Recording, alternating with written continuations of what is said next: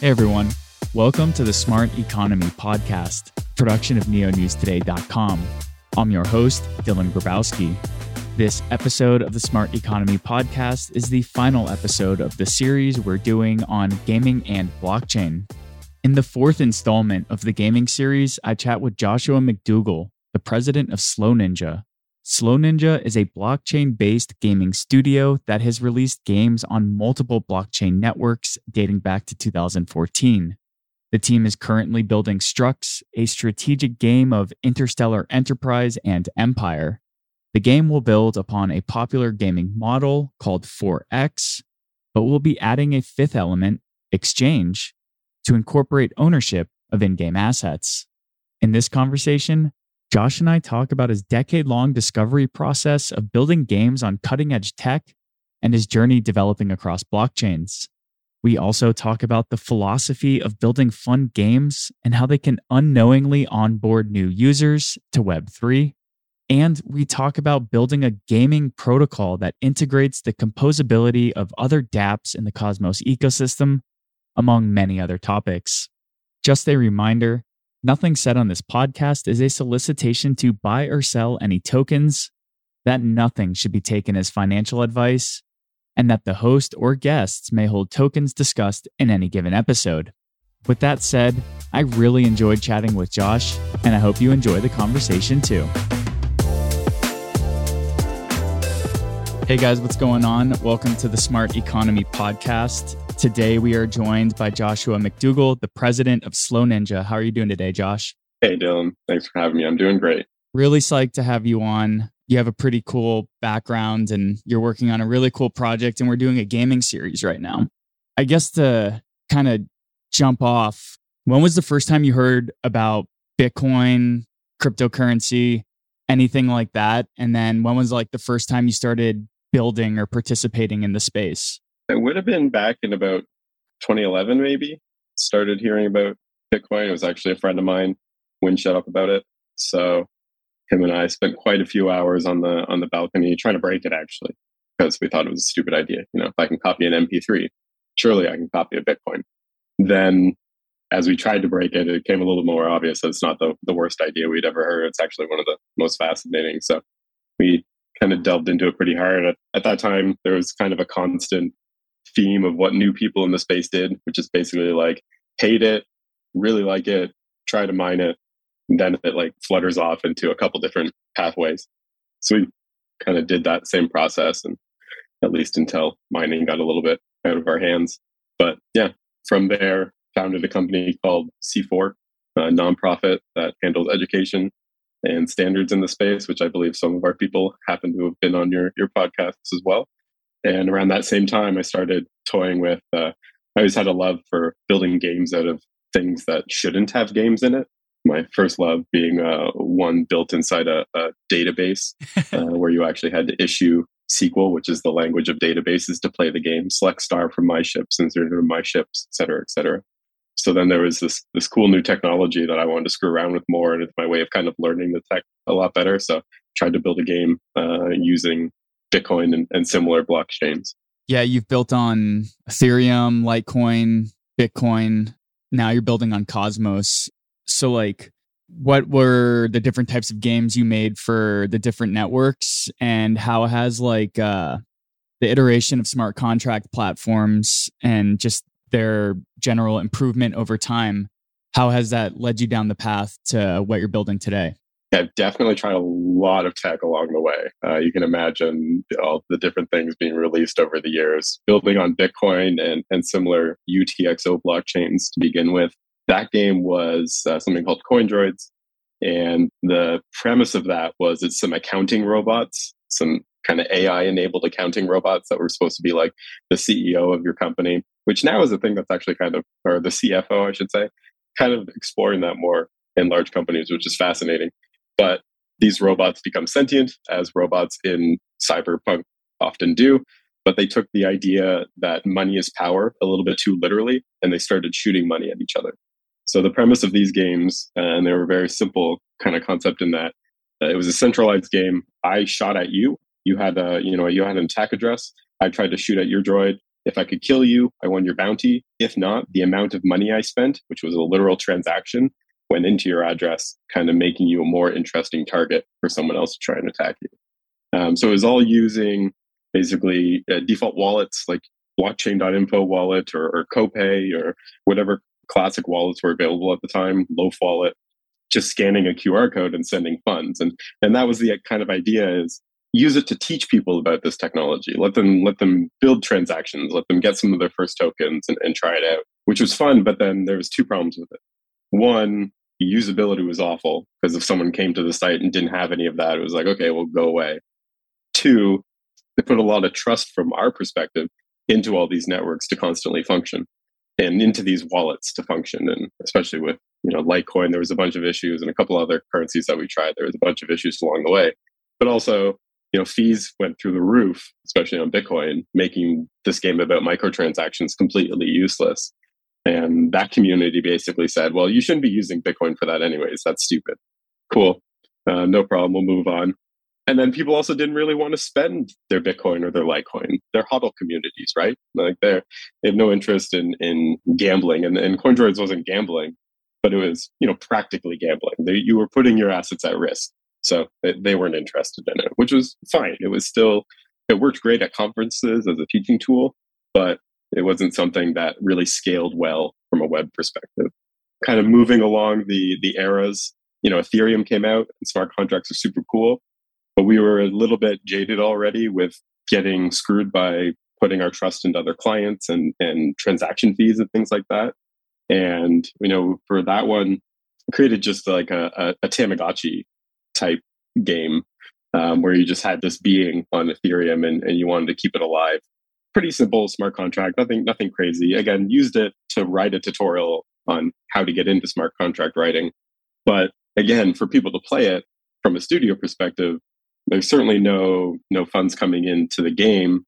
Most of the funds coming in would just be going to miners, which isn't necessarily a bad thing, but it doesn't really create a self-sustaining ecosystem when all value going into it are immediately being dispersed to the things not even in the game. So Ethereum, although it's something we always wanted to play with, and honestly, like the ecosystem of Ethereum is amazing. When I commented earlier that Bitcoin and Litecoin, they're kind of HODL communities. Ethereum is the exact opposite of that spectrum. Ethereum people will throw ETH at anything that they think is even remotely neat and cool. So we always wanted to build in that ecosystem because the people would get it. People would want to try it and play it. But we just were always worried about, that kind of value disbursement across the ecosystem versus actually into the app that we're building. From there, of course, we love Bitcoin, so we thought, okay, we'll try the Lightning Network. So we tried to take that CoinDroids methodology where you're just shooting money at each other and try and apply that to the Lightning Network, because that should have been really fast and interesting.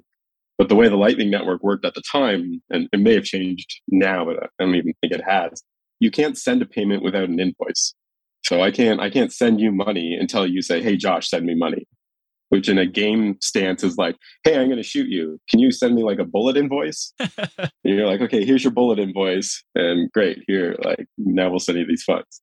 Oh, great, I've been shot because you fulfilled the invoice. It didn't mesh with me. I didn't like it. And obviously, when one of our main problems was onboarding into the Lightning Network is also kind of atrocious. Sure, maybe it's gotten better now. But again, we're talking 2016, 2017, 2018. It's just not good. Probably spent 2 months trying and then just gave up and moved on my way. Thought EOS was going to be awesome. Was really excited about doing that. And we didn't even successfully build anything. So that was just atrocious to build on and I hated it. I'm sorry, EOS people, but it's just the fact of the matter. Did not like it at all. To kind of wrap up this adventure, although there were certainly many other things that we tried along the way, it was finally about 2 years ago now. I had some new ideas for game mechanics. Wasn't quite sure what they would become, but I kind of liked these core concepts. Whether or not the game around it, we'll figure it out. But let's try out these core concepts. So I was trying to actually just write them in a centralized way, just like here's a website or here's our app, not on a blockchain whatsoever.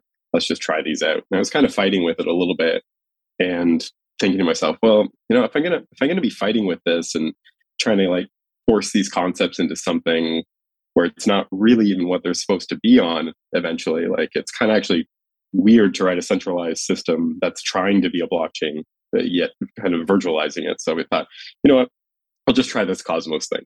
Had a couple friends who were kind of into it, so figured, okay, let's give it a try. And I had a working demo of my concepts within like 3 weeks. And I was like, wait, like this is incredible. I built my own blockchain and it's doing the thing I want in like next to no time. It was like one of the easiest things. And not to say there are learning curves to it and gotchas here and there, but it really blew me away of all the heavy lifting that it did with things like IBC just around the corner too. So it's like, okay, this actually answers it. This gives us the control we want finally, where, you know, we're not beholden to all these other people who are making different clients and you know, kind of defining what our user experience ends up being and what our onboarding ends up being. We get to define it now because we get to control the chain. So immediately, and by immediately I mean within a couple months, I quit my career of 15 years. I got a couple full-time people to join me up, and we've been building the game that we're building now ever since. Yeah, and that career you were doing, e-discovery, it looked like from just high-level concept, it was dealing with like risk and risk management. So I was just a little curious as to how your former day job kind of impacted your ability to do all these side projects, because you must be having no sleep, having no time to party or have fun if you're working on all these side projects all the time and have this pretty demanding day job. Well, side projects are how at least one way I enjoy to have fun, but certainly a little party here and there too. The thing about the day job was, so it's e-discovery, which I'll define it as helping people sue each other whenever computers are involved. So it's an extremely technical role. Now, I'm not a lawyer by any means. I just help support lawyers. I help be their understanding of technology, helping them understand the concepts and helping them translate what they're looking for into these digital devices and stuff like that. So it was always very important that I know technology well. I'm constantly researching new technology and understanding.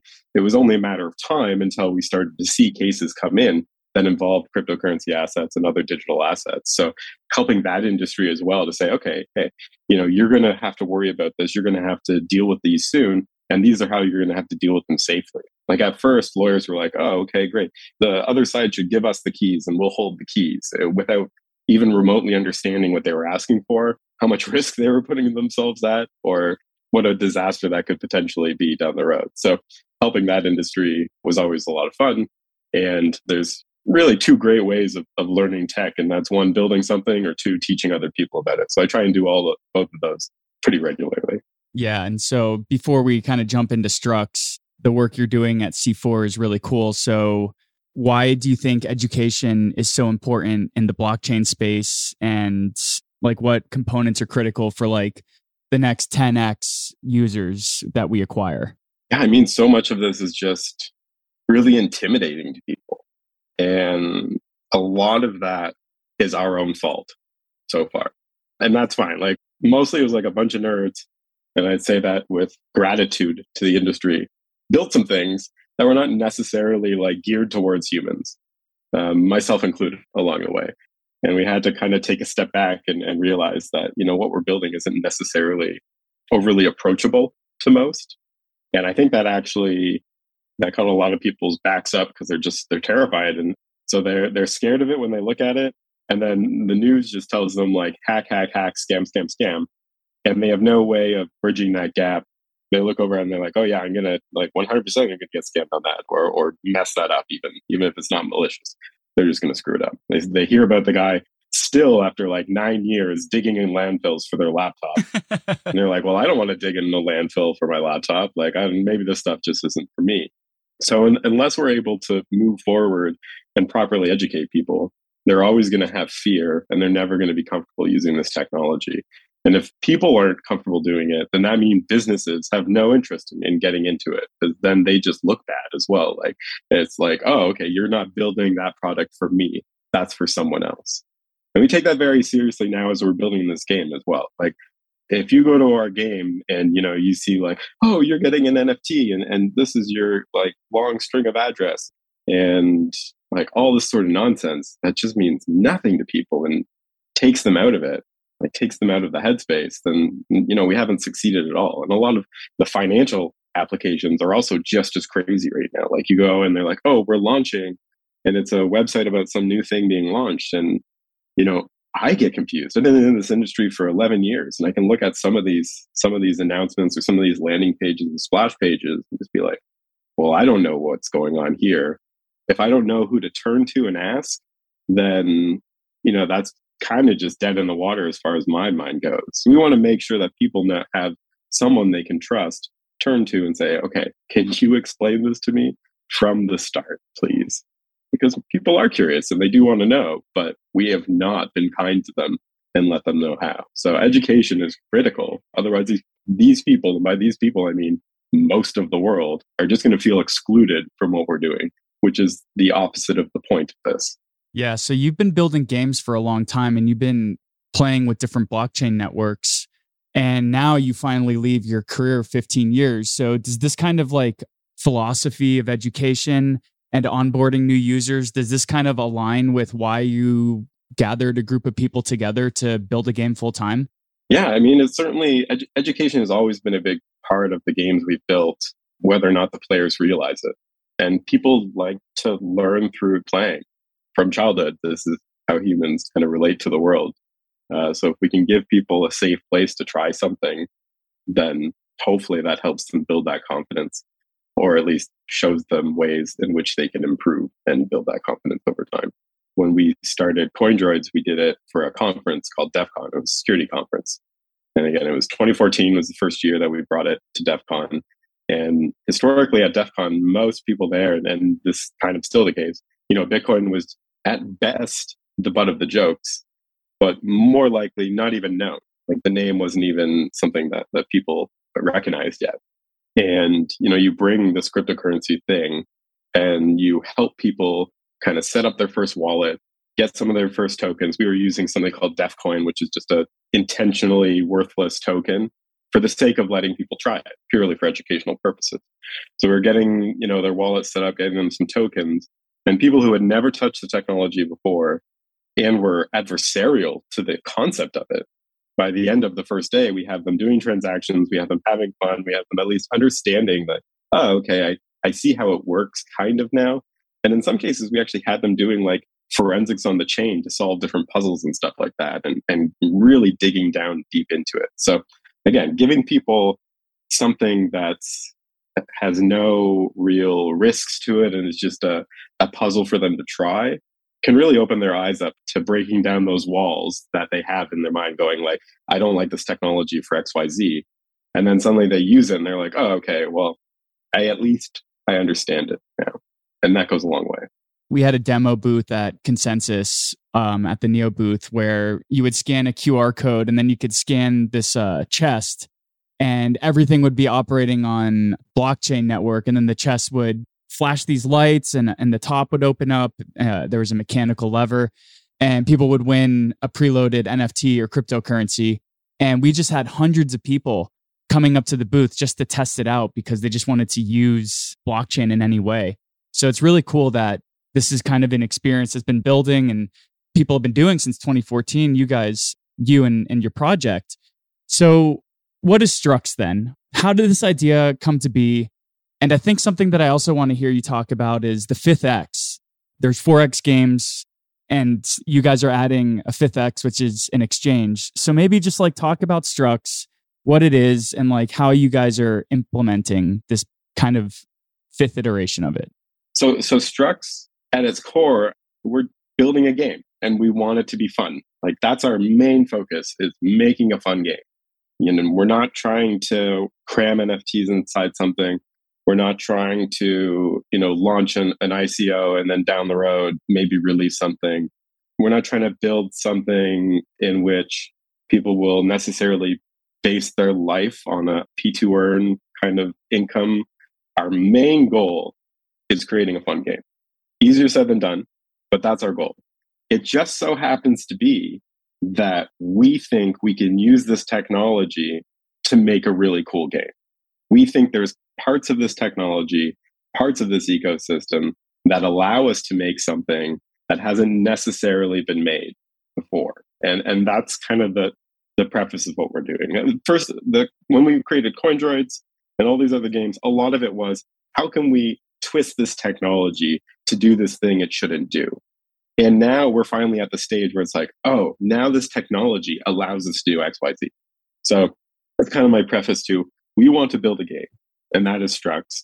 And Structs isn't about being a blockchain game. Of course, it's a blockchain game. That's, it's why I'm here today. It's why I'm talking. When I talk to people in the blockchain space, obviously those are talking points we're doing. But as a player, when they're coming to the game, that's not what the focus is. We want to just give people a good experience. So you mentioned the 4Xs. What is Structs? Structs is a 5X game. So the 4Xs are expand, explore, extract, and exterminate. It's a pretty classic genre of game. One of the most common in video game formats is Civ. In board game formats, there's games like Eclipse, as well as Twilight Imperium. These are considered 4X games where, I start and I want to go explore out. I run into people. I want to get more resources, but I want to kind of like deal with my enemies at the same time. So we do add that fifth X. So we're a 5X game and we add exchange, because this is where, one of these blockchain elements can come into play. Is there's the community aspect of it, and then there's the economy aspect of it too. So not only do we have our own, managing your assets internally, but thanks to the Cosmos IBC network, we can send those assets out too. And, I hopefully envision a future where, we can migrate our NFTs, or better said, our in-game assets in and out of the chain to go to different marketplaces over on Secret Network, or head up Stargaze, or wherever there, is a marketplace to deal with assets, or bring those assets back into the game. And of course, the same thing for the kind of more fundamental resources of the game, your alpha, which is your fuel, or your energy, which is your watt token, getting those, out into other, markets as well, be it osmosis or other exchanges too. So that exchange element is the big thing that obviously having a blockchain helps provide. And it's also not the only part of it too. Yeah. Do you guys envision having like an in-game marketplace? What does outreach to developers on like Secret or at Stars? What does that look like for you guys right now? Are you just focusing in-house? Are you starting to communicate externally? So, I feel like the beautiful thing about the Cosmos Network and IPC is that we shouldn't have to waste a lot of resources to rebuild a lot of these things that have rebuilt again and again and again. As far as the core resources go, or the tokens of the platform, getting those on Osmosis will be fairly simple. IBC has kind of nailed that process. Now, whether or not we actually send you over to the Osmosis platform from our experience, I would rather not see that happen. Not to say it won't happen. Of course, Osmosis can pull assets and that's fine. But I don't want to take people out of the game either. Now, you have like interchain accounts coming up and being able to send more complicated IBC transactions. So from our chain, we can actually trigger everything needed to, stake into a pool on Osmosis. Or hopefully down the road, we can list something on the Stars marketplace, or on, say, the Stash marketplace on Secret Network, all from our chain, all without the people leaving our experience. Now, certainly if people are on those marketplaces from that end, great, more power to them.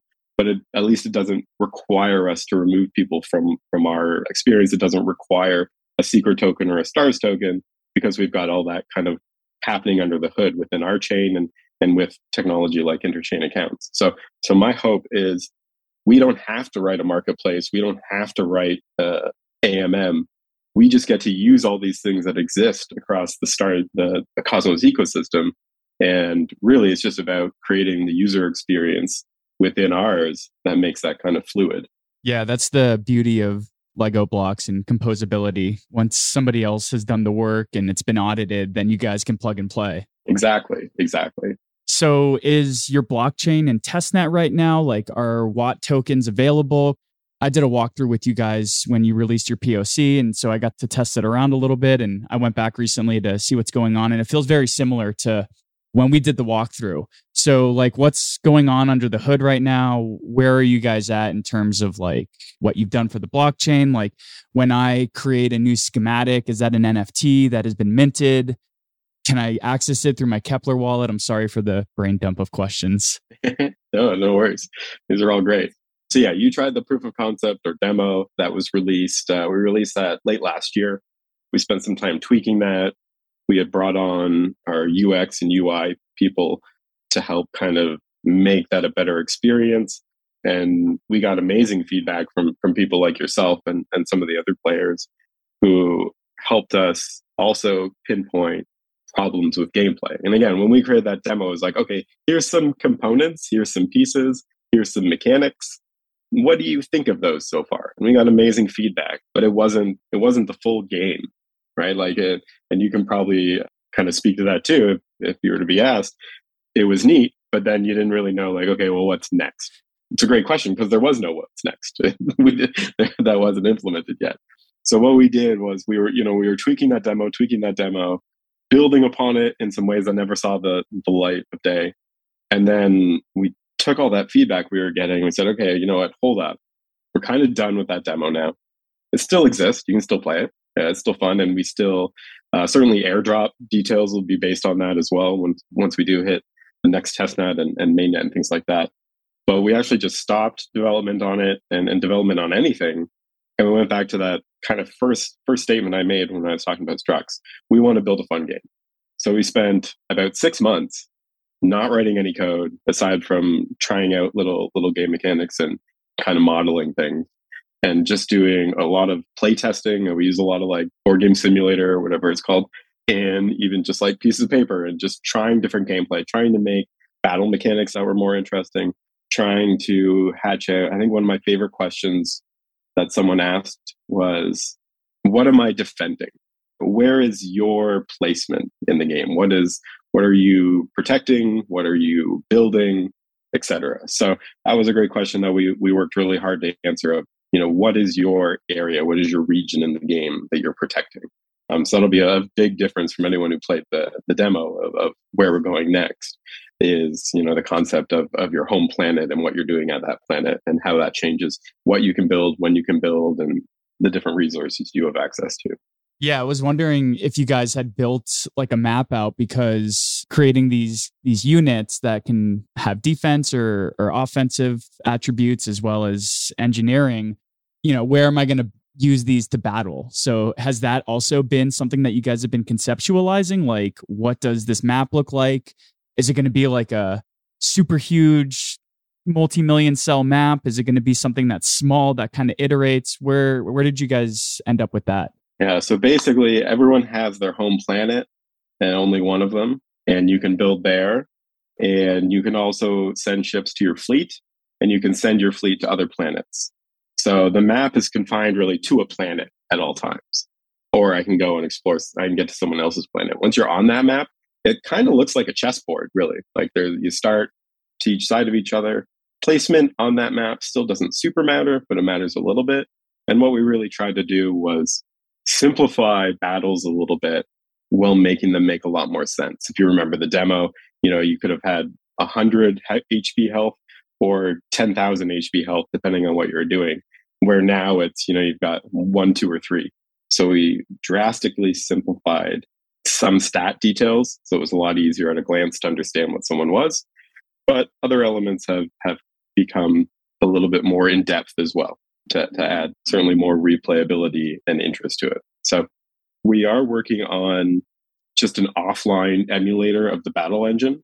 So we're looking to get that out in the next couple months for people to play around with and just see how they enjoy the battles. That's obviously important for us to help get some more input on how those battles are looking. Make sure, none of the units are just ultra god mode or there's some acceptance we haven't figured out. In that time, we're also building a testnet for the next iteration of the game. That testnet won't have gameplay elements on it yet, because obviously we want to see how this simulator goes and how people like that before we start worrying about getting it deep into the chain. But this testnet will focus on things like factions, as well as just giving the validators community kind of something to get comfortable with. We are doing a fork of the secret network. So it's not a complete Cosmos SDK fork. It's the fork of a slightly more built up chain secret network. The point of that network is the ability to have private contract execution, which is a fascinating concept. It's basically, kind of like take Monero and Ethereum and there you go. So it's fascinating and really interesting. We are using it for one single purpose. Obviously, the secret network is like general purpose contract execution. So if I have a smart contract, I can throw it on there like all other WASM chains. we have no interest in allowing multiple contracts to run on our network. That's not the point of our network. Our network is focused on very specific game code. But that secure enclave, that ability to hide things inside the chain, allows us to hide random and make it so that we can still issue random numbers during attacks, during planet creation, and things like that, without someone being able to go, oh, well, I know what the next random number is. I'm going to withhold until it's a better random number, and then I'll release my transaction. Or even validators saying, okay, well, I'm gonna reorder these in a way that's going to be beneficial, and then we're going to execute those. So being able to hide a pseudo random number generator inside a blockchain is something that certainly make games more fun. Goes back to our first statement of we want to make a fun game. Having things too random becomes a lottery, not really fun. Having things not random enough can be boring, although, chess has certainly had a crazy resurgence recently.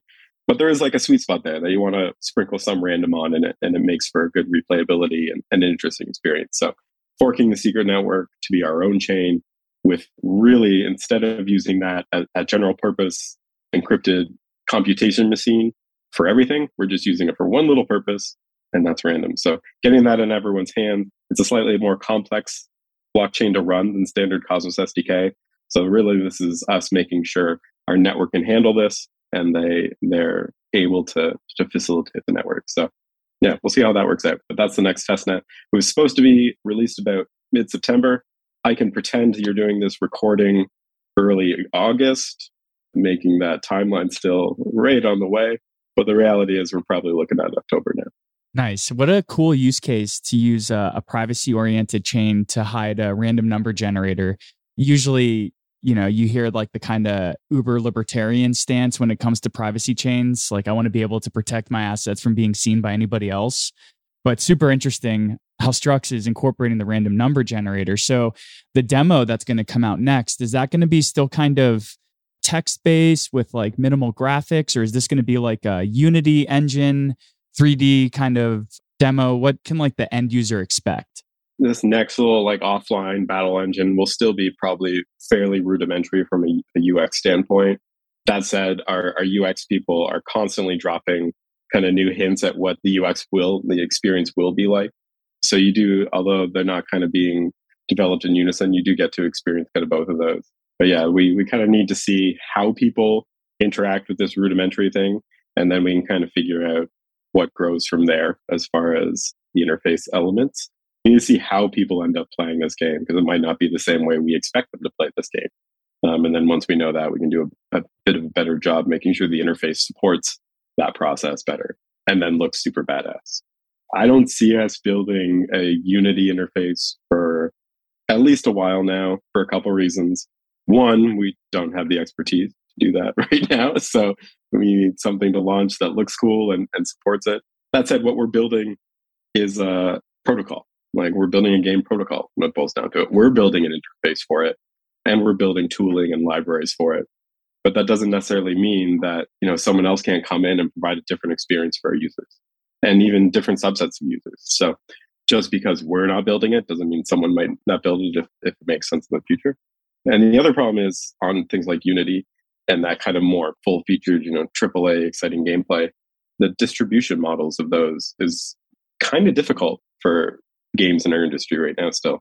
You don't know if the Steams, the Play Stores, the iOS stores, all these different distribution mechanisms are just going to say no and just remove you or block you from ever launching. So it's really difficult right now to invest massive amounts into that experience, and not to say it doesn't have the potential to look amazing, but with so much uncertainty of whether or not someone will go, no, it's clearly a scam, regardless of how much community support or efforts go into it. It's hard to justify that right now. So we'll be primarily web-based, but that said, the experience you had in the browser for the demo is still night and day compared to the experience that we're building for you right now. Do you think that there's a little bit of like a hangover from Facebook banning crypto ads in 2017? Is it like a PTSD or like a sour taste in your team's like palate? Where does this kind of conservatism kind of stem from? Is it just like being wrecked by regulations and big entities over the decade? I guess we're totally still jaded about that. I still we have a Facebook group for Structs, or a page for Structs. I think there's 4 followers on that. Certainly we have a much more substantial growing following on things like Twitter and just in our Discord. But, I'll get on Facebook advertise, boost this post on Facebook. And it's like, can I though? Are you going to let me, or are you going to immediately ban this ad? I generally work under the assumption that none of those things are available to us. I don't expect we'll be able to use Google ads, Facebook ads, Reddit ads. I don't expect those ecosystems to allow us to exist in their realms, which is frustrating. Parts of me obviously get it. There was a lot of rampant fraud and they just didn't know how to deal with it. Less worried about that, although that will be difficult because, we will have a desire to reach these communities, to reach gamers who aren't interested in blockchain technology. I can reach blockchain folks. I got those memes. I can go to conferences and get people on board all day long. But again, that's not the only audience we want for this game. We want people to enjoy this game who have never heard of this technology and don't give a crap about this technology, in the same way that they don't care if Postgres powers World of Warcraft. It's just not interesting to them to understand what the technology is behind these games, because they're a wizard and they're running around and shooting crap at stuff. They're not thinking oh gee, I wonder which message buffer this thing's using. It's super impressive how well this is loading. It's just not interesting to them, and we don't want it to be interesting to them. That's not the experience we're trying to get. But that's still a very different user. But as far as the crypto users, we can get those users. We have those means. We'll try and get these other users, yet to be seen. I think I'm more worried about the fact that, they just have a general chip on their shoulder to this technology. We saw very quickly, the goalpost move where it's like, okay, well, ETH is now, not proof of work. They're not, burning down the rainforest as you were so concerned. And then suddenly they become proof of stake experts and can list out all these reasons why proof of stake is horrible and there's no purpose to it as well. So that is primarily the gaming market. It's just a bunch of people who don't believe in this tech. So we have to be so good at what we're building that we trick them into having fun before they realize what's actually happening under the hood. So we'll see how that goes. How we do that without any ability to advertise on the major systems, I don't know. Maybe they'll come around and they won't care, or maybe we'll beg or have the right contacts to get our ads in. Kind of worry about that when we get there. I think the key is, and it's really what drives every day at our company, is just building something so good that it's easy to argue. Building something that's literally enjoyable, doesn't ruin lives, and doesn't burn the rainforest down, and saying, hey, here it is, enjoy. Well, from a messaging perspective, at least the L1 that you guys are building on, the Cosmos SDK, is not proof of work. So you kind of already have that hurdle dealt with. To an extent. Yeah, now they're proof of stake experts. So there's all sorts of things that we have to worry about now, like plutocracy and things like that. But how have you been attracting a community? Because I'm a member of the Discord and I found out about Structs because we're friends. So are you mostly friends and family right now? Is it just general blockchain game enthusiasts? Is it specific subsets from the Cosmos ecosystem? Who's your community and what does that activity look like right now? Friends certainly in there. There's a small following of people who have just enjoyed the games I've put out over the years. They have been, in those states, very technical games, but not to say that I don't know how to find ways of interesting a very technical user without also interesting a non-technical user. So I think there's people who have followed, say, Schemaverse, followed CoinDroids, and legitimately enjoyed those games and put, possibly tens, if not hundreds of hours into playing those over the last decade. And they're curious about what's coming up next. So I've got that core contingent of gamers who are just fascinated to see what comes of this. And I assure you they'll be entertained. Then there's, I've spent a lot of time just getting to know the Cosmos ecosystem, getting to know the communities, getting to know the Stargaze community, getting to know the secret network communities, doing research and getting to know these different NFT projects and kind of seeing what makes these people interested in these different projects, what keeps them interested in these different communities. how do communities stay relevant? It's one thing for an NFT project to drop something and get a big Discord going. It's another thing for them to stay relevant long after that collection drops. What is their processes? So through that, certainly met a lot of interesting people, and they've been interested in what we're doing. So getting them in hasn't been a big challenge, but I think a lot of people are just kind of curious of wanting to be a little bit more hands-on with it. So those who are in our community now are excited about the long term, but it's difficult to do a big push to get in a lot of people if we're not ready to entertain them. And we're a small team, so we can spend every day entertaining a group of 1,000 people in a Discord, or we can spend most of our day working and building and building something great that will entertain them later. So it's a bit of a difficult balance of, we want to build that community right now, and actually the game requires a community before it can even launch. We can't just say, okay, here's mainnet, it's ready, and not have a community behind it, because the game itself is very community oriented. So it's in our interest to build these communities and help the different factions and guilds kind of start to materialize, because that'll make the actual launch of the game far more interesting and successful. Yeah, and when I start playing the next iteration of the game, will I be automatically joined into a faction? What is the guild? Is it an agglomeration of players? Do you get to choose what guild you're in? How does that multiplayer element kind of work? You definitely get to choose the guild you're in, and it's basically who you stake to. So because it's a Cosmos chain, there's validators. In our game, we call them reactors. And the main reason why we've done this is the other reason why it's interesting to add a blockchain to a game. And many people can talk until they're blue in the face of why we don't need a blockchain for many different things. Well, beyond that exchange element, that new X of the 4X game into a 5X, the other reason why we want to use a chain is we all have those games that we've played over the years, at least most gamers do, where, the server shut down and that game is just history now. It no longer exists. You've got the story of the people going down with the ship on the original Halo, of just standing there chatting, waiting for the servers to turn off. These are games that mean a lot to people, and they build friendships over it, relationships that last a long time. Or, it's just a way to blow off steam, and it was, a big part of their day. What we want to do and use this technology for is we've intertwined the lore of the game and the mechanics of the game into the operations of the game. As long as the game is played, the game will continue. So we built this model of factions being built around validators. That way, as long as there are still factions, even one faction, although, it's not going to be the most secure system, but it's a game, who cares? As long as there's one faction, but hopefully there are multiple factions, the game is able to continue. The game is able to move forward, and people are continuously able to play. So a big thing of what we're doing is making sure that these factions exist when we go to launch, and then the game itself can continue. There's no just like, oh, Slow Ninja isn't making enough on this game, and we decide to walk away from it. Well, we've developed the game open source. There's a community of people running it. There's a governance system designed around those community members that are running it. There's the ability for artists to add new art to the game at any time.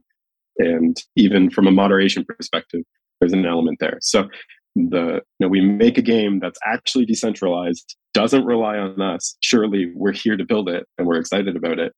But if for whatever reason we need to step away from it in the future, this game will continue moving forward, continue playing, as long as the users are there to play it. And that's what we think is, a pretty exciting thing of what we get to build. Awesome. Are you going to do like a pre-release, like staking party to start building up that audience? Is that something that's not even on the roadmap until we have like a beta lined up? That'll definitely be the testnet that we're building, is getting people in there, getting those factions to kind of start, getting people to, get into that testnet and start applying their fuel to the reactor in our realm, or staking that asset to the validator. And then from there, we'll use that state of the testnet to define how we launch the mainnet down the road. So I think we're certainly interested in incentivizing those who help build it.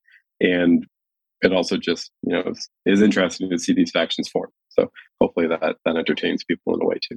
The fun thing about the factions is we're already seeing people take the idea of their factions very seriously and write good backstories and, create logos and just really start to build all that up together, which is, awesome to see as well. We have our own base lore of the game, our canon, and seeing people kind of run with that to define their own systems is a lot of fun.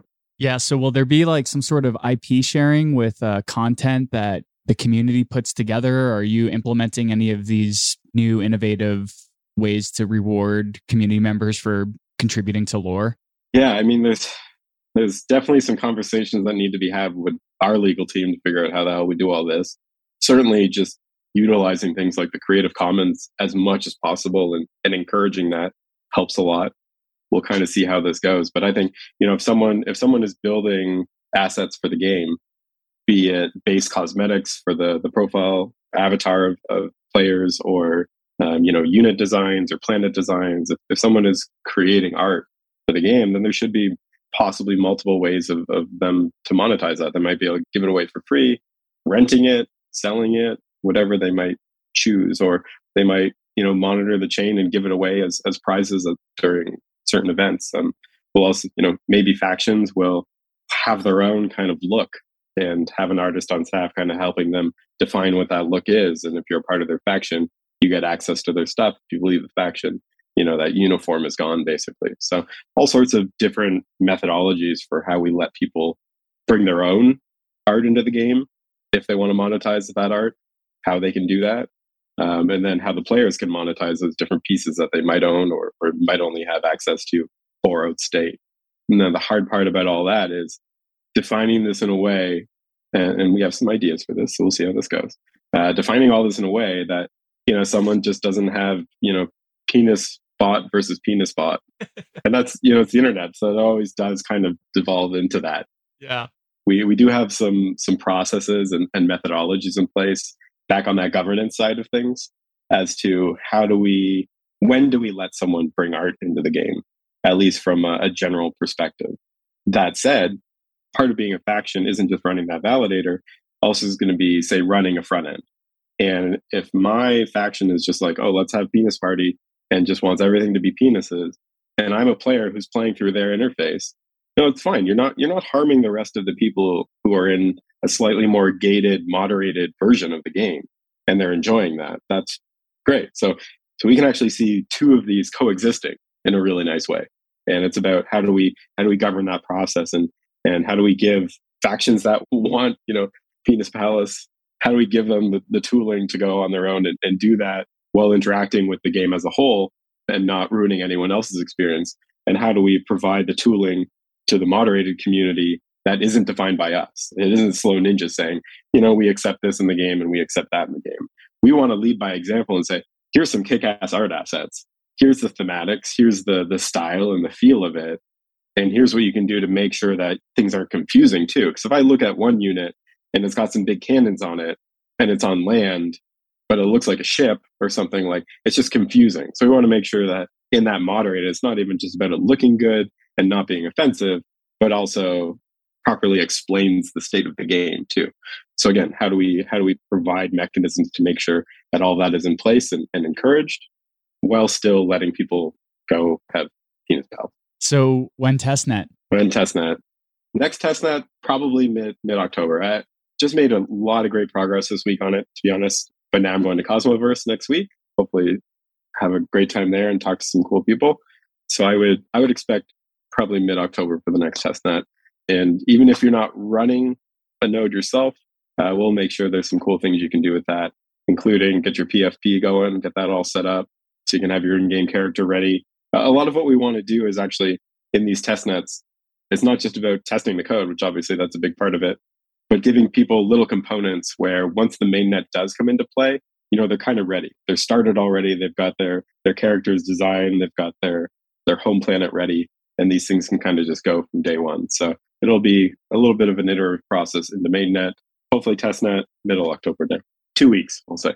2 weeks. Awesome. So if I'm a brand new user, what do I need to play Structs? Do I need a Kepler wallet, or can I just go straight to the website and get going? Yeah, it's definitely just go straight to the website.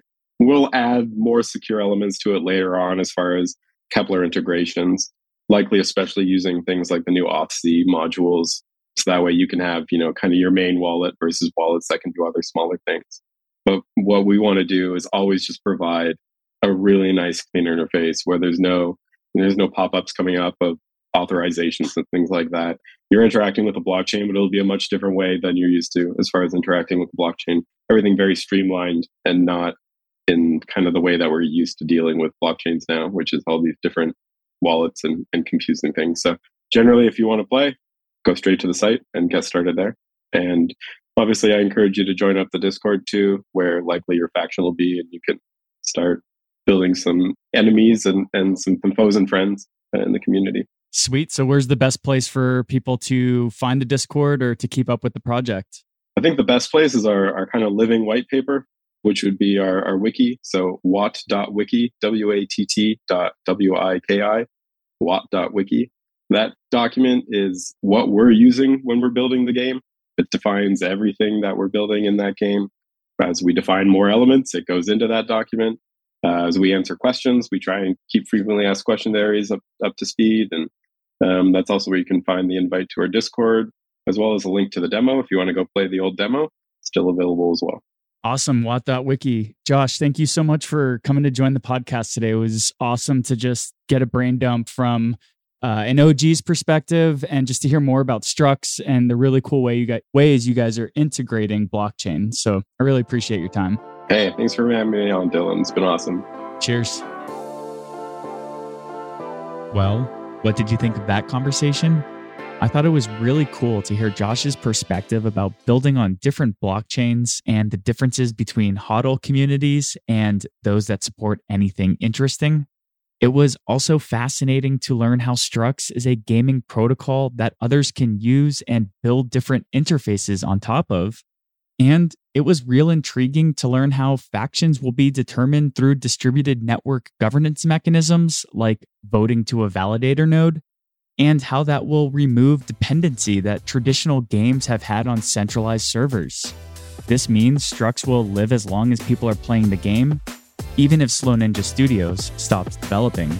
On that note, I want to thank you so much for taking the time to listen to the Smart Economy podcast.